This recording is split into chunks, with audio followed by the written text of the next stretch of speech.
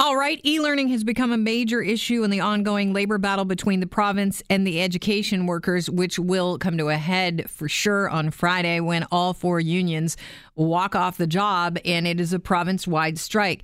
But e-learning, according to the Toronto District School Board, is something that parents and teachers aren't really interested in. This is after the results of a survey that they conducted came back to them. They released those yesterday. Here to talk about them, Robin Pilkey joins the show.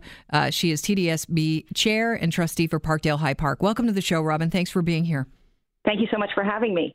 First of all, it came back, the result of your study was most people do not want e-learning courses for high school students. How many people were surveyed, and how did you conduct the survey? Okay, I'm going to clarify one thing. It wasn't that they didn't want e-learning, because we're not actually against e-learning. What the concern is about mandatory e-learning that's required for graduation, and there is a difference between just deciding you'd like to take an e-learning course and being required to take one to graduate. Okay. So that's an important distinction, because we aren't against e-learning. We offer many e-learning courses, and we know they help a lot of students. And you're not really necessarily against mandatory e-learning. You're just testing the waters. Well, we're not generally in favor of mandatory e-learning because we're listening to our parents and to our students, and who all have said this isn't a good idea.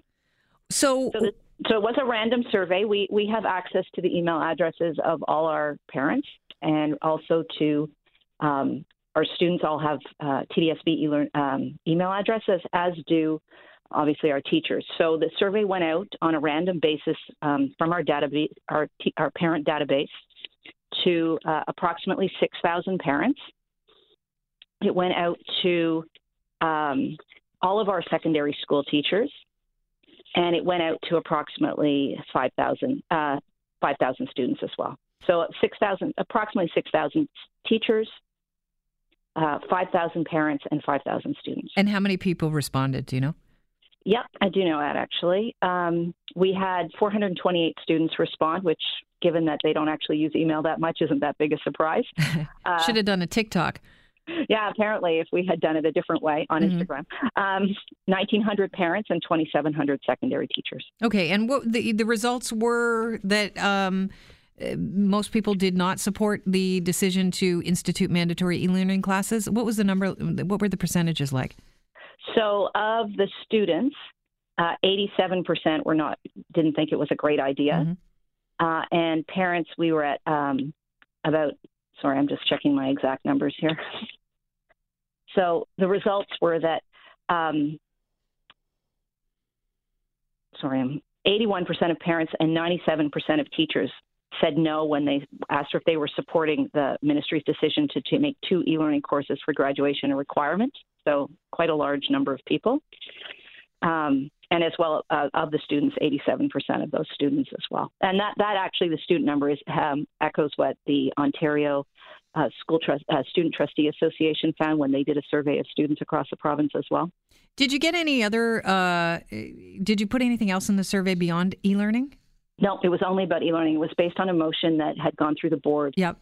In October. We wrote a letter in November to the minister explaining that we had concerns about this as a board and that we were going to survey our parents. So this is like part 2 of that motion that was made in October.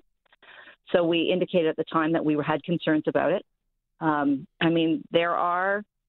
We are worried about the mandatory nature of it. We're worried about the timing of it. It's supposed to start in September. There have been no details provided to school boards, parents, students, or staff on how it's going to work. We're concerned about students who need individual or in-person time with teachers. The challenges for students who aren't accustomed to learning in that environment. And I know that people go, "Oh, I do when at work. That's not that big a deal." We're talking about teenagers here. We're also some of these people will be 13 years old. Yeah, but I think Chris and I were talking about something that we did at work, and it was actually Chris was talking about first aid training. If you're not constantly going over the material again, you lose it. Well, and the other thing is, if you do your first aid training at work, or the one I've done for my job, privacy training, it doesn't affect my future necessarily if I don't remember what happened, right, or I didn't retain it, or I don't actually finish the whole thing. Whereas mandatory e-learning might mean that you don't graduate from high school. Let me ask you. It might mean that you don't get a course you need for university. It might mean you can't go on to post-secondary education. Like, it's a lot more serious than your first aid course or the privacy course I took. Robin, what's the number of students that are taking voluntary e-learning? Do you have numbers on that or stats on that? We have about 75,000 students, 74,000 secondary students, and I think probably 5% take it.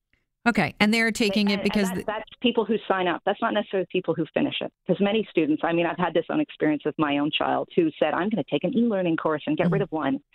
Lasted for 3 weeks and said, I can't do this. What's the biggest complaint, Robin, with e-learning, with the students? I think that the issue is that there's that the lack of a teacher in the room to help students to make the discussion wider.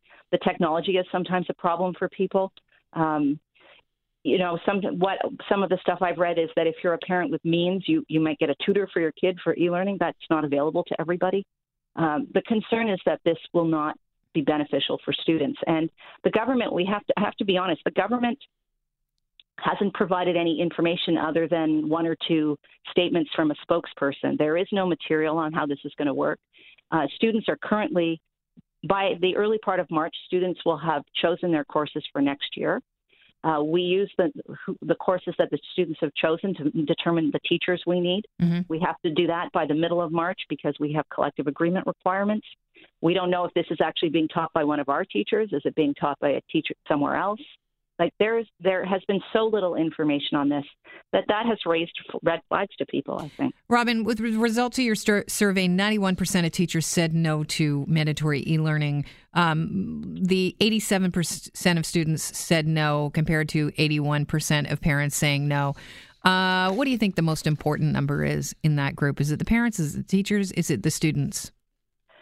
Oh, it's a good question. I think that they're all important. The teachers have experience with students of this age, so maybe their expectation of what those students can accomplish and how much work they have to do to help students move along and acquire the knowledge they need to pass the course. Parents know their students. Like, I personally feel like my kids would not have succeeded in this, and I know my kids. All are fairly well motivated. And students, I mean, I think it's the unknown for them, right? They're concerned about how this will affect their future. Will they be able to graduate? What happens if they can't graduate? Those are concerns, and I think all of those concerns are valid. Yeah, I appreciate your time today, Robin. Thank you so much. It's been a pleasure. Thank you for having me. Cheers. Robin Pilkey is the TDSB Chair and Trustee for Parkdale High Park.